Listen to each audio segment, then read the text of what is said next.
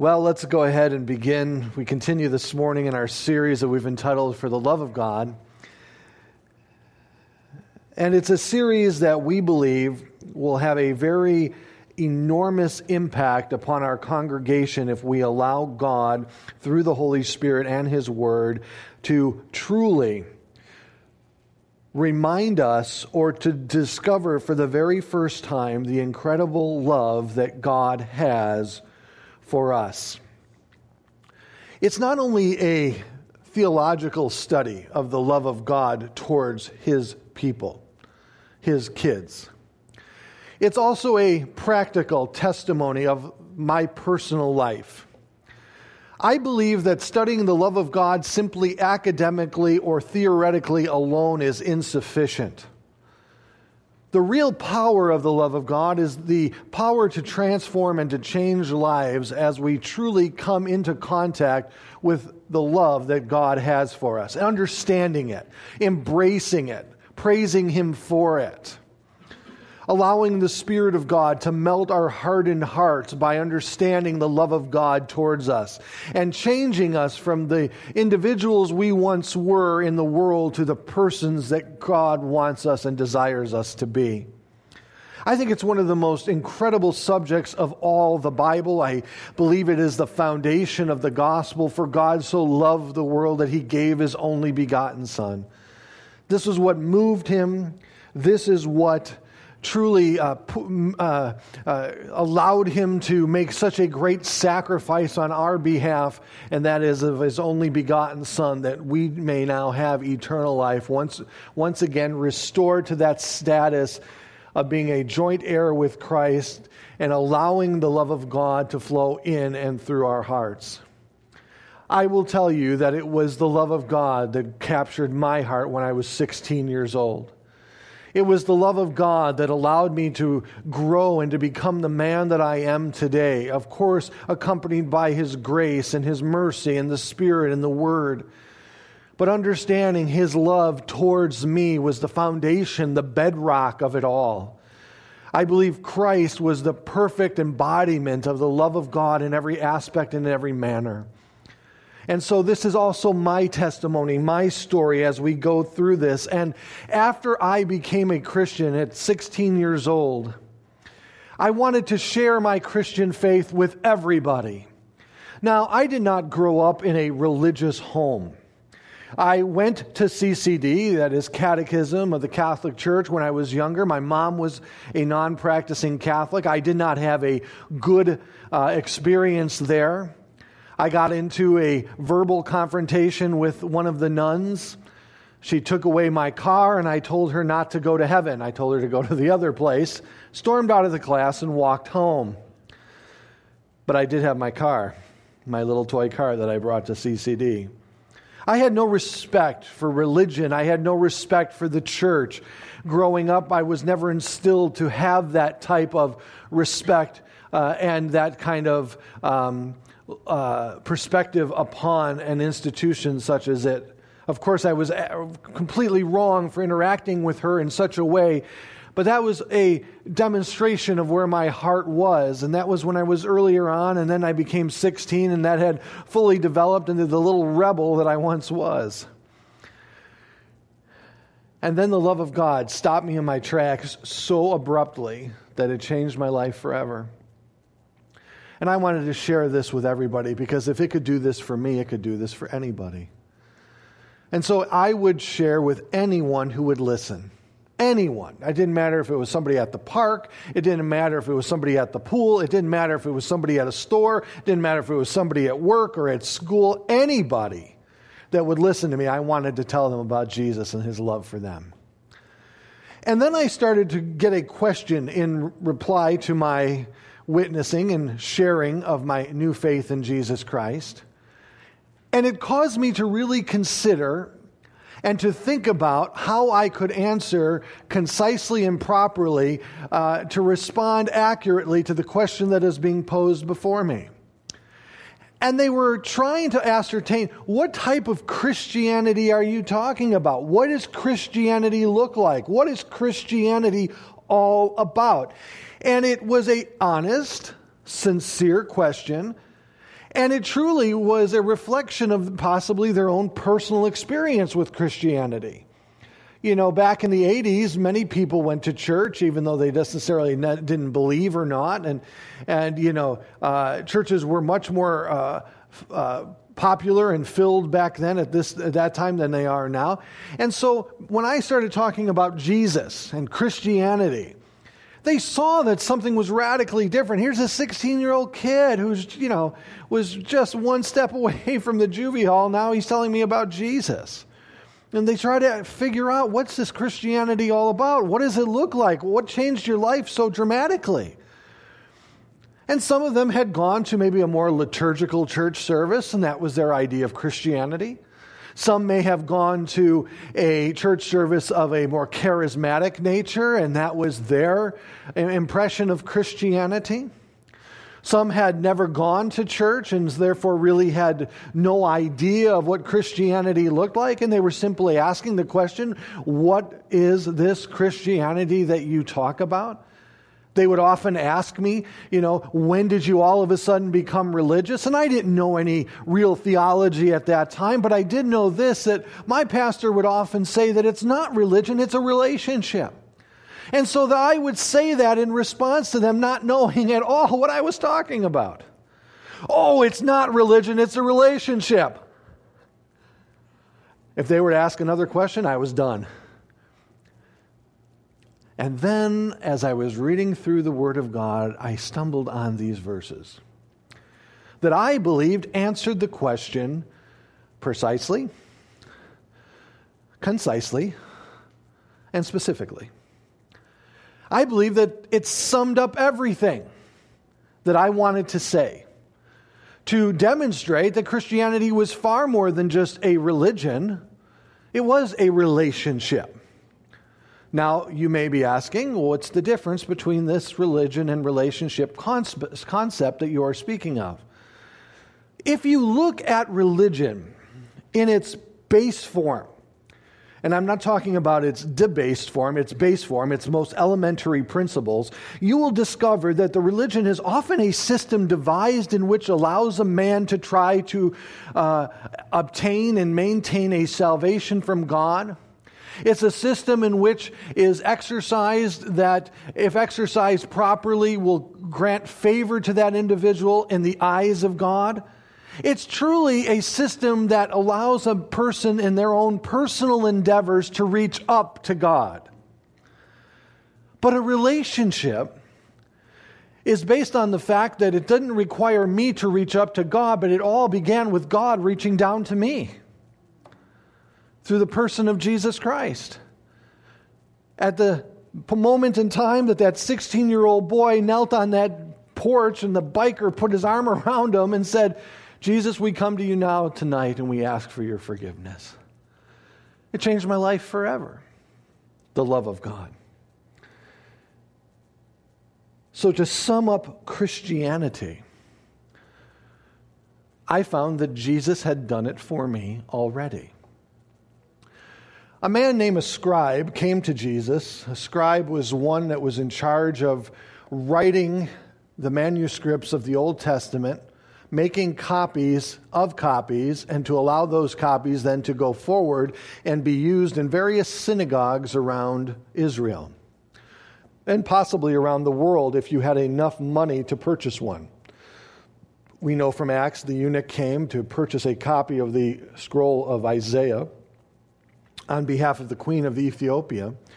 So it was a very expensive endeavor, but these scribes painstakingly, each and every day, would copy verbatim the Word of God from one complete manuscript to the next one. Of course, they didn't have printing presses or photocopy machines or printers of any way, shape, or form, so everything was done by hand. Before the scribe could begin the process, he had to ceremonially cleanse himself in a certain way that took a long period of time. If the scribe were to have made a mistake in his scribing of the Old Testament, he needed to start over again, not from the sentence in which he made the mistake, but from the beginning of the entire book. Can you imagine going through the Psalms and getting 149 of them right, and then in Psalm 150 you blow it, and you got to start all over again? What an endeavor. But when you write out the Word of God, you have a tendency to look at the words very closely, don't you? You have a tendency to remember it more thoroughly than if you were just to simply read it and maybe even recite it. Writing something out over and over and over again, and take it from me, I am an expert at writing things over and over and over again. Many a days I spent my evenings at school writing sentences over and over and over again, and I'll just leave it at that.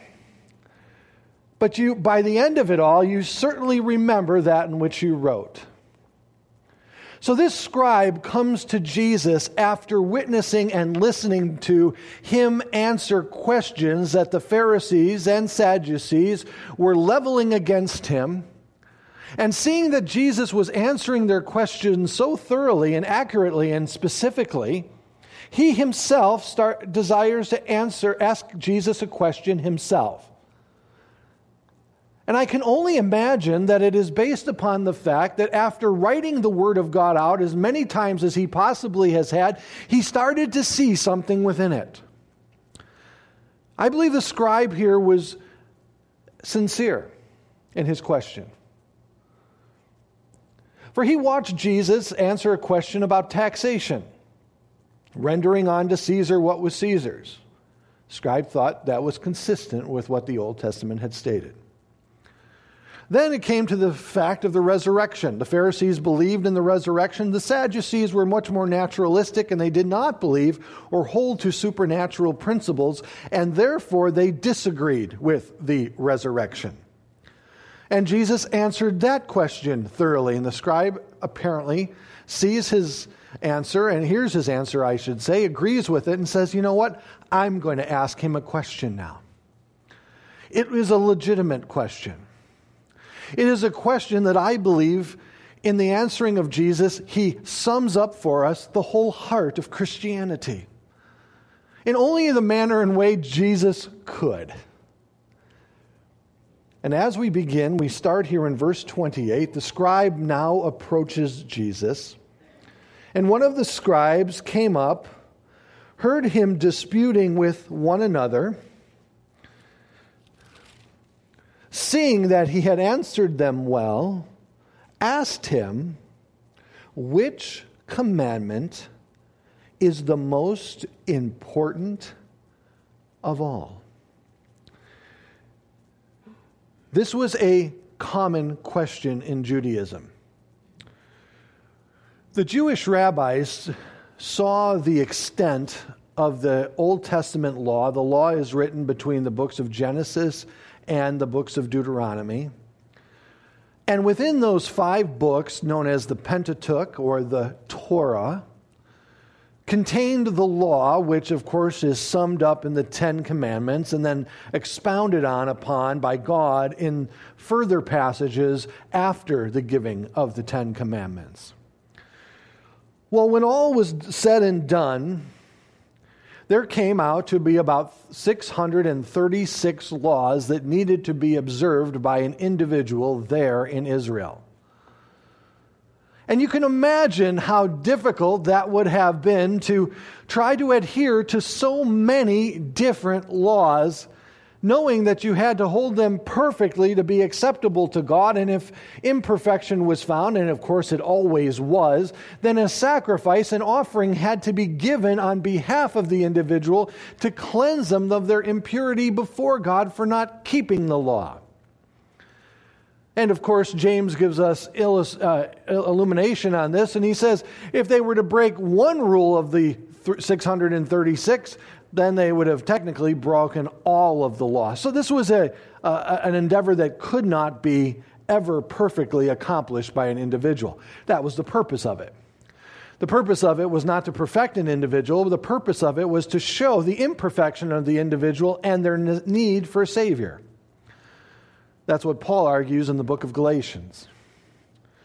That being said, The scribes tried to consolidate, they tried to sum up these 636 different laws in some manner and way, shape, or form that would allow an individual to handle them more thoroughly and properly.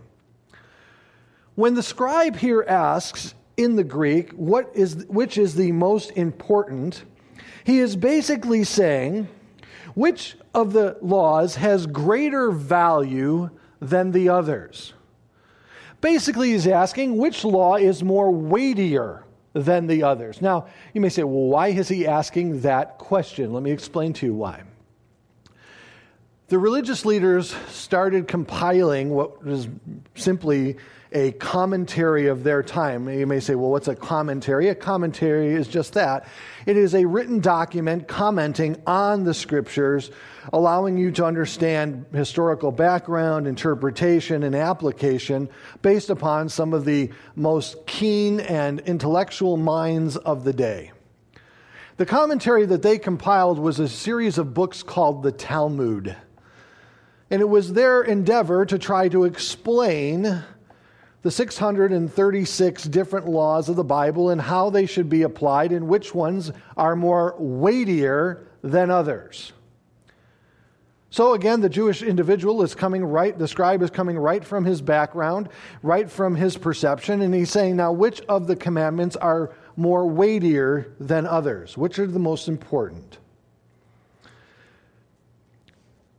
When they try to bring the commandments to a place that could be more readily available and approachable to the lay people of the day, they debated first and foremost if there were 636 or 613. Makes a big difference, doesn't it? Still too many to remember altogether. If they settled on the number 613, then they would say that there are 365 negative laws, just as if there is 365 days in a solar calendar year. They would then say there are 248 that are positive commandments, and they correspond to the number of the members of a man's body. They summed up that a man or woman is compelled of 248 different members within their body. Well, you think that's going to be helpful, but you're like, what? It's not helpful at all. You know, when you go to Washington, D.C., and you see the Supreme Court and you read all the filings and writings of the Supreme Court over the centuries of the history of the United States of America, please understand you see these volumes of records, and yet they are simply trying to articulate and interpret the Constitution of the United States of America, right? Same precedent here. The Talmud was immense. The Talmud then basically, as they were working their way through the Old Testament, concluded that David had reduced it to 11 principles. And so some held to those 11 principles as being foundational. But then they discovered that Isaiah summed it up to 6, Micah to 3, and then Isaiah again possibly to 2, and then Amos to 1. And again, they were just simply trying to get a handle on this immense amount of information and the numerous amount of the laws that were given by God to mankind. And so now this scribe comes to Jesus after hearing him answer so thoroughly to these other questions. Remember, his whole life was dedicated and devoted to copying the Scriptures. And him thinking in this regard, okay, David says 11, Isaiah says 6, Micah says 3, Amos says 1. Some say, 365 and 248. Okay, Jesus, finally, what is the most important commandment of all? As one wrote, Dr. William MacDonald, he said, he was really asking for a concise statement of the chief aim of man's existence. And so Jesus answered him. Listen to what he says in verse 29. And Jesus answered, the Lord, the most important is, hear, O Israel, the Lord our God, the Lord is one. And you shall love the Lord your God with all of your heart, with all of your soul, with all of your mind, and with all of your strength. Boiling it down, summing up for this scribe, this answer. While they believed all were binding, they assumed there was a distinction between a weightier or lighter statutes of the attempt to sum up the whole of the law in a single unifying command. When they looked at the laws of God, they would weigh them accordingly to find out the weightier ones from the lighter ones. As the rabbis divided them up, the light and heavy commandments according to three varying criteria. Number one, how severe was the penalty for the failing to obey them? How great or little the reward for obeying them? And how easy or difficult they were to fulfill. This was the three-step criteria that they came to identify the weightier ones from the lighter ones. And though they knew all of them were binding, and they knew that all of them were important, they were continuously looking for a methodology to sum it all up, to give it to us straight and simply, a unifying command that would bring them all under one umbrella. And Jesus tells them what this unifying command is: to love the Lord your God with all your heart, with all your soul, with all your mind, and with all of your strength. Now, as we proceed, let us understand that Jesus was not making this up as he went. He's actually quoting the Old Testament itself. For this is found in Deuteronomy chapter 6, verses 4 through 9. Hear, O Israel, the Lord our God, the Lord is one. You shall love the Lord your God with all your heart, with all your soul, and with all your might.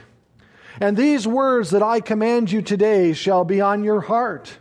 You shall teach them diligently to your children, and shall talk of them when you sit in your house, and when you walk by the way, and when you lie down, and when you rise. You shall bind them as a sign on your hand, and they shall be as frontlets between your eyes.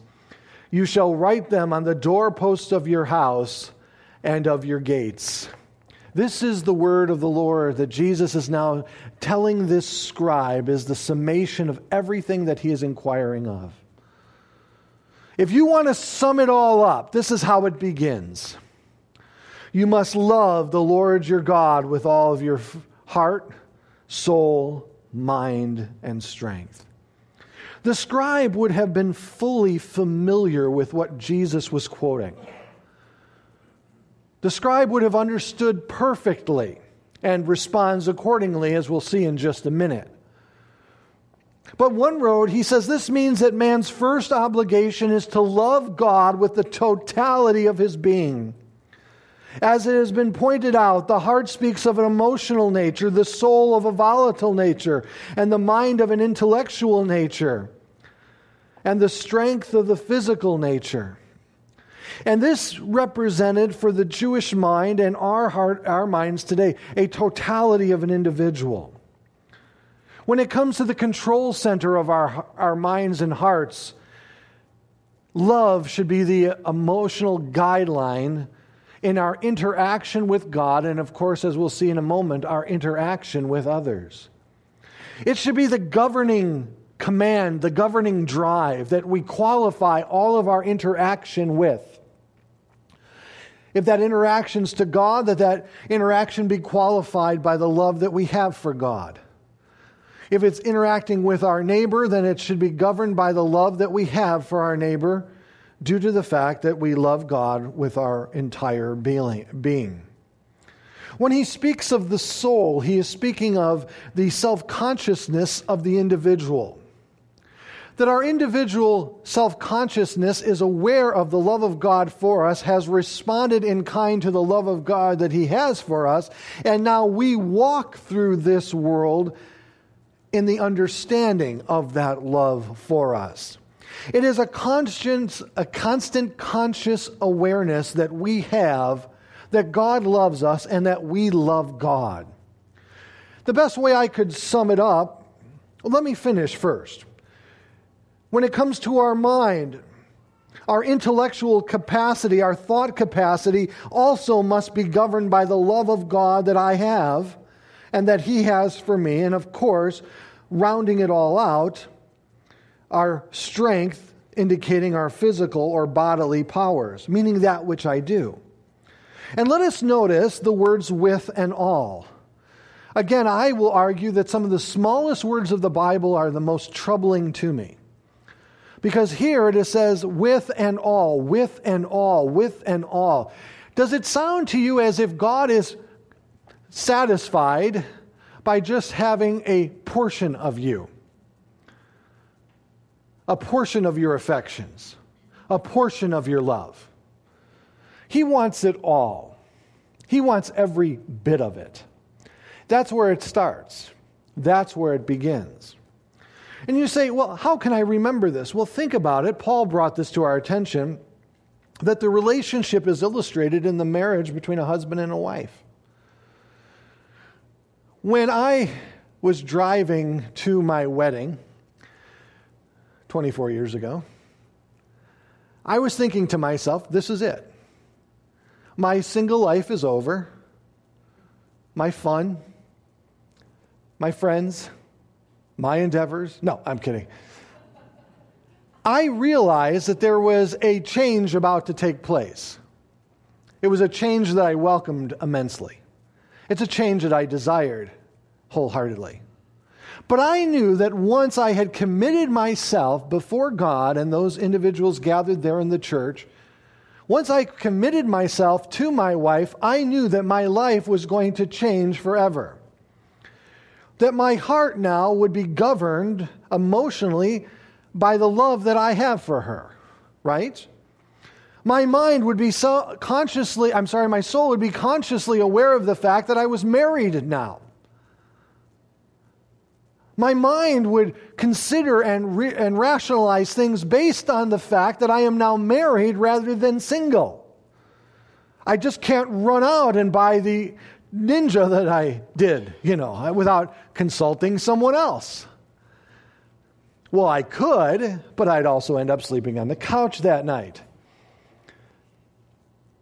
But then when it came to my physical body, even that changes in a marriage relationship, where I understand now that I am part of someone else and she is part of me and we are one in the Lord before the Lord. And so now everything has changed. This is the love that God speaks of. An understanding that everything has changed now that you've entered into a relationship with Him based on love. And we're going to expound on this more as we continue on in our series. Now this begins the summation for this scribe. This begins the answering of the scribe's question, but Jesus is not finished, of course. He then adds a second principle to it. It was common in Jewish culture to add principles together that were linked by a common word, and undoubtedly, as we find here in just a moment, that common word is love. As we will see here in verse 31, the second is this: you shall love your neighbor as yourself. Now listen to what he says. There is no other commandment greater than these. Now, this is interesting. Jesus is saying that these two principles in which he has just brought to the forefront have always been there. They weren't hidden. This was God's intention and desire from the very beginning. Jesus here, again, when he states this as the second point of this great command, he is quoting Leviticus 19:18. You shall not take vengeance or bear a grudge against your sons of your own people, but you shall love your neighbor as yourself. I am the Lord. So now Jesus is summing it all up for him. And he's connecting these words love together to show the continuity of these two verses. But then he makes this statement that I want all of us to notice here. There is no other commandment greater than these. And he's saying it in a very unique way. In the original language, he's saying it's always been there. But have you missed it? He's saying that when I called Abraham out, I desired that you would love me as your God. When I raised Abraham, Isaac, and Jacob, and I fulfilled my promises to them, it was always in hopes that you would love me. When I drew you out of Egypt through the hand of Moses, it was in hopes that you would love me as your God. As I established you in your own land, it was in hopes that you would love me from this point forward. It had always been there. Because there are no greater commands than these. And as a result, Jesus now summed up Christianity in a way that was so brilliant, it could only be repeated by others to be effective in the communication of what Christianity is. Christianity is a relationship with God based on love. The words of Jesus settle this fact superbly and supremely. The law that governs us in our Christianity today is the royal law of love, James says. Love is everything. It is the foundation of our Christian faith. What does it mean to be a Christian? It means that one who follows Christ loves God with their whole being. That doesn't happen all at one time. That's the objective. That's the goal. That's the benchmark in which we are reaching towards. But we grow in our faith. We grow in our love relationship with God. We are works in progress. We haven't all just simply arrived and one day we've just decided. Now, some love quicker than others. Jesus says, one who is forgiven much loves much. I believe that applied to me. I believe the reason that I embraced Christ in the manner in which I personally did was because I knew the ramifications of the forgiveness in which He had granted me.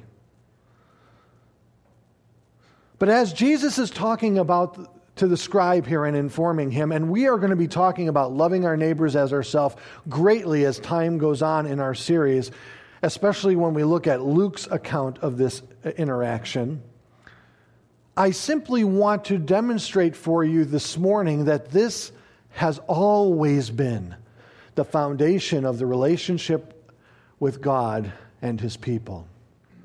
Notice how the scribe replies. And the scribe said to him, verse 32, "You are right, teacher. You have truly said that He is one, and that there is no others beside Him, and to love Him with all the heart, and with all the understanding, and with all the strength, and to love one neighbors as oneself is much more than the whole of burnt offerings and sacrifices." His reply is the key to understanding why Jesus said what He said. Please don't miss this.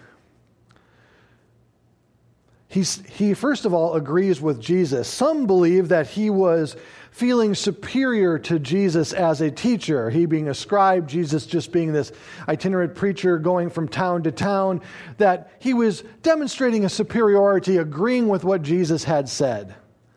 I disagree with that. I think there's an assumption made to draw that conclusion. I understand where they come from to state that, but I don't think that's what he's saying here. And I'll tell you why. It's because of what he says at the very end. That is the scribe, I should say, what he says at the very end of this reply. Or he was simply agreeing with Jesus because he has seen it himself, which this is what I hold to. I believe he's seen it already. And he indicates that he has seen it already by the words in which he uses here in our text. He sees that this has been the true foundation of their relationship with God, and yet it has been covered over and it has been distorted by other things. Other things have become the priority when it came to the love of God that was, deprioritized to a place of obscurity, most likely in the hearts and the minds of the people. But I believe that those painstaking hours that scribe took, in which he wrote and copied and wrote and copied and wrote and copied and copied and wrote, he began to see something as he came to certain passages of the Scripture concerning God's heart in the light of sacrifices and in offerings. To show that there was a heart that God desired behind it all. It wasn't just the actions of the offering that satisfied and settled God. An individual could come and to offer a sacrifice unto him, and he still know that their hearts are not right. Jesus said it this way, your mouths draw close to me, but your hearts are far from me, he said. Now watch with me, if you will. I think you will find this fascinating. I know I did, and I hope you do also. Because I believe that the scribe started seeing a pattern of what God truly wanted. Notice this with me. As we come to 1 Samuel 15:22. And Samuel said, "Has the Lord great delight in burnt offerings and sacrifices, as he does in obeying the voice of the Lord? Behold, to obey is better than to sacrifice, and to listen than the fat of rams." What is he saying here? God's saying, I don't want the sacrifices, I want you to obey and listen to me. Yes, you can cover your sins that you have committed through the sacrifices, but I wish wholeheartedly, first and foremost, that you would obey and listen to me. But that's not the only place. For Hosea 6:6. For God says, "I desire steadfast love and not sacrifice, the knowledge of God rather than burnt offerings." I rather that you love me. I rather that you know me. That's the word knowledge there. Than bring simple sacrifices unto me. The sacrifices were a means to an end to cleanse them and to cover their sins for a momentary period of time if they had sinned. But God's first and foremost desire was that they love Him and have a relationship with Him. But Micah, look at what Micah says. This is amazing to me. "With what shall I come before the Lord and bow myself before God on high? Shall I come before Him with burnt offerings, with calves a year old? Will the Lord be pleased with 1,000 of rams, with 10,000 of rivers of oil? Shall I give my firstborn for my transgression, the fruit of my body for the sin of my soul?" Question mark, question mark, question mark. Is this what God desires? No, verse 8. "He has told you, O man, what is good. And what does the Lord require of you? But to do justice, to love kindness, and to walk humbly with your God." These are the three that the Talmud brings out, that Micah brings out for us. But the heart of God. Do justly towards one another. Live kindly with one another. Walk humbly with me, before me. And then, of course, the psalmist, even David, caught on to this. In Psalm 46-8, "In sacrifice and offering you have not delighted, but you have given me an open ear. Burnt offering," notice the same thing, "and sin offering you have not required. Then I said, behold, I have come. In the scroll of the book it is written of me," God says. "I delighted to do your will, O my God. Your law is" where? "In my heart." This is what God desired from the very beginning. And as that scribe was writing these verses and copying these verses, he saw, as he says here very eloquently, here in verse 33, he says, and to love Him with all your heart, with all your understanding, with all your strength, and to love one's neighbor as oneself is much more than the whole burnt offerings and sacrifices. The exact words that are used within all of these Old Testament examples. Jesus, as I was writing them, I saw that you desired us to obey rather than to offer, to love you and to know you rather than to offer, to do justly and to love kindness and walk humbly with you rather than to offer up these sacrifices, and to delight in your will, Lord, and have your law written on our hearts from the very beginning. And often when people subject themselves to a religion rather than a relationship, they're oftentimes focusing on the burnt offering and the sacrifices rather than the love of God and their love for Him. They're hoping that performing another ritual of some sort will wash them clean and bring them back into right standing with God. But God says, I want you to love me with all of your heart from the very beginning. I want you to know me in a relationship way. And Jesus in verse 34 said, and when he saw that he had answered wisely, to him he said, you are not far from the kingdom of God. What did Jesus mean by that when he said it? Warren Wiersbe gives a fantastic summation of what Jesus meant by saying, you are not far from the kingdom of God. What does it mean when a person is not far from the kingdom of God, he states? It means that he or she is facing the truth honestly and is not interested in defending a party line or even a personal prejudice in which they carry. It means the person is testing his or her faith by what the Word of God says and not by what some religious group demands. People close to the kingdom have the courage to stand up for what is true, even if they lose some friends and make some new enemies. The scribe saying this was contradicting to everything that the Jewish leadership was emphasizing. And Jesus said to him, you are not far from the kingdom of God. So C.H. Spurgeon had a way of saying things, didn't he? C.H. Spurgeon said, we must give our Lord our love, or that love will go somewhere else. We are so created that we must love something or others. If the ever-blessed one does not win our love, he states, the world, the flesh, or the devil will gain it in its entirety. But how do you come to love God in such a way? That is a good question. In fact, it's again answered in what Jesus had said.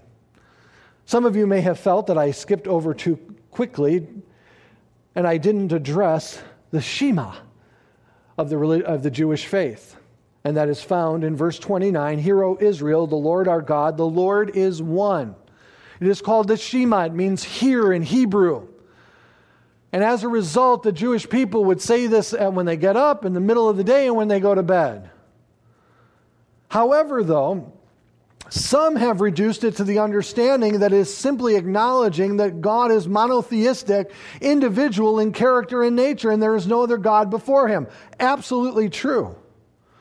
But when a Jewish person recited this, what they were saying is that I understand that God has revealed Himself to me. I know who He is. There is one God, and there is no other God before Him. They're saying, in essence, I know God. I know the one true God because God has revealed Himself to us. Of course, the only way that we can know God is if God were to have revealed Himself to us, which He did through His Word. We can seek God all we wanted, He said in the Old Testament. You're not going to find Him. It's God seeking us that is the determinate factor. That being said, let us notice here the one who is making this statement. If you really want to fall in love with God, you need to know God. And if I can only know God based on the fact that He reveals Himself to me, Think of the one who is making this statement, Jesus Christ. If you've seen me, you've seen the Father, he says. You want to know the God in whom you serve? See me. That's what he was saying to this scribe. I believe that the more we get to know God, the more we will fall in love with God.